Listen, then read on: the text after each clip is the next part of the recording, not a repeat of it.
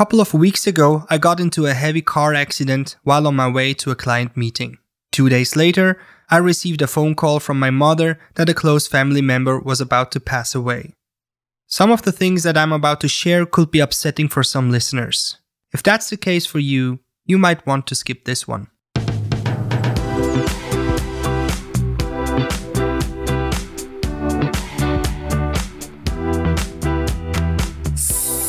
Salut zusammen and welcome to the next episode of Brainstorm.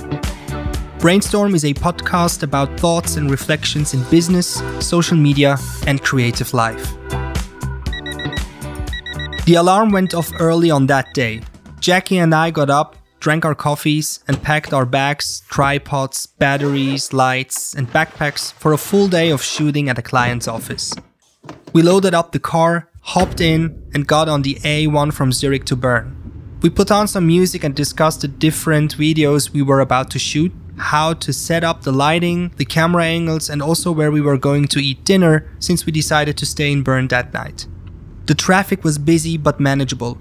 Large trucks, small cars, everybody has places to go. Everybody has something to do. When all of a sudden, the car behind us didn't hit the brakes on time and slammed right into us. The airbags went off. I turned to my love Jackie to see if she's okay. I was totally scared that something had happened to her, that she may be hurt, injured, or worse. I checked myself if I was okay. Thankfully, we were both fine for the moment. But then we saw the damage. Several cars were involved in this collision. It was a big mess, debris all around us. Thinking back, it's a miracle that nobody got seriously hurt on that day. The police arrived, asked questions. Then the towing service came and took us and our car away. On the ride, the guy told us that the car was so badly damaged that it was a total write-off. We knew that already. From the car repair shop, we took the train back to Jackie's place in Bern. When we arrived, I stuffed my face with fast food and sweets and other garbage things to eat.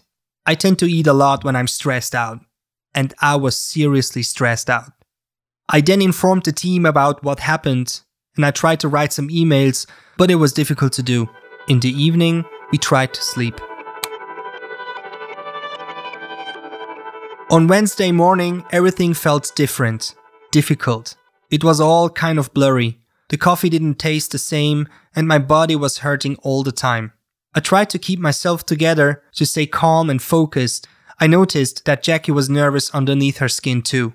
I got a bunch of calls and emails from the insurance company, the police, and our car leasing company. I really didn't feel like talking to those people. And then there were responsibilities from work. As a business owner, my team and clients rely on my guidance and decisions on a daily basis. My head wasn't clear, but I just had to find a way to get through the day. After all the work, emails, and calls were done, Jackie and I watched a couple of episodes of How I Met Your Mother. That show is just perfect if all you want to do is not think about anything. Afterwards, I fell asleep. The next morning, I felt like I was a bit more together than the day before, but I still didn't want to talk to anybody. It would have been perfect if I had no meetings that day. I wasn't interested in any human interactions. But again, I'm a business owner. These meetings are important for my company and teammates. The end of the year is approaching, there's deals to be made, and I need to set up contracts for the coming year. So here I am, at an early morning meeting with a potential new client 2 days after a serious car crash. I get a call, but I don't check my phone, I just put it away. After several further calls, I see that it's my mom who has been trying to reach me. She never calls or messages me so early in the morning, especially so many times. So I excuse myself and walk to the kitchen. She's calling via WhatsApp video. I close the kitchen door behind me and see my mom with tears in her eyes in an unusual environment. It looks like a hospital. I'm scared that something happened to my dad. She turns the camera and then I see him. Cookie, our family dog of 15 years. He's sitting on a veterinarian's desk. There's a candle behind him, and I immediately understand. He was about to go to sleep forever. I call his name and he looks at the phone, a little confused but still with a heartwarming glance. I take a screenshot of him. Then we hang up. I wait, and then my mom sends me a picture of him sleeping. In my camera roll, those two pictures are now next to each other. Yes, Cookie was old for a dog, but this call, all of this, it just came by surprise. Cookie was a dog with a strong character. He loved us no matter what. Always wanted to play, cuddle, and eat. He was the center of my parents' lives for the last 15 years, especially since I moved out. A true family member. He might have been a big part of our lives, but for him, Mom, Dad, and me, we were his whole life. That was a seriously heavy week. I visited my parents on the weekend. It felt so strange being in that flat without Cookie coming to the door to greet you.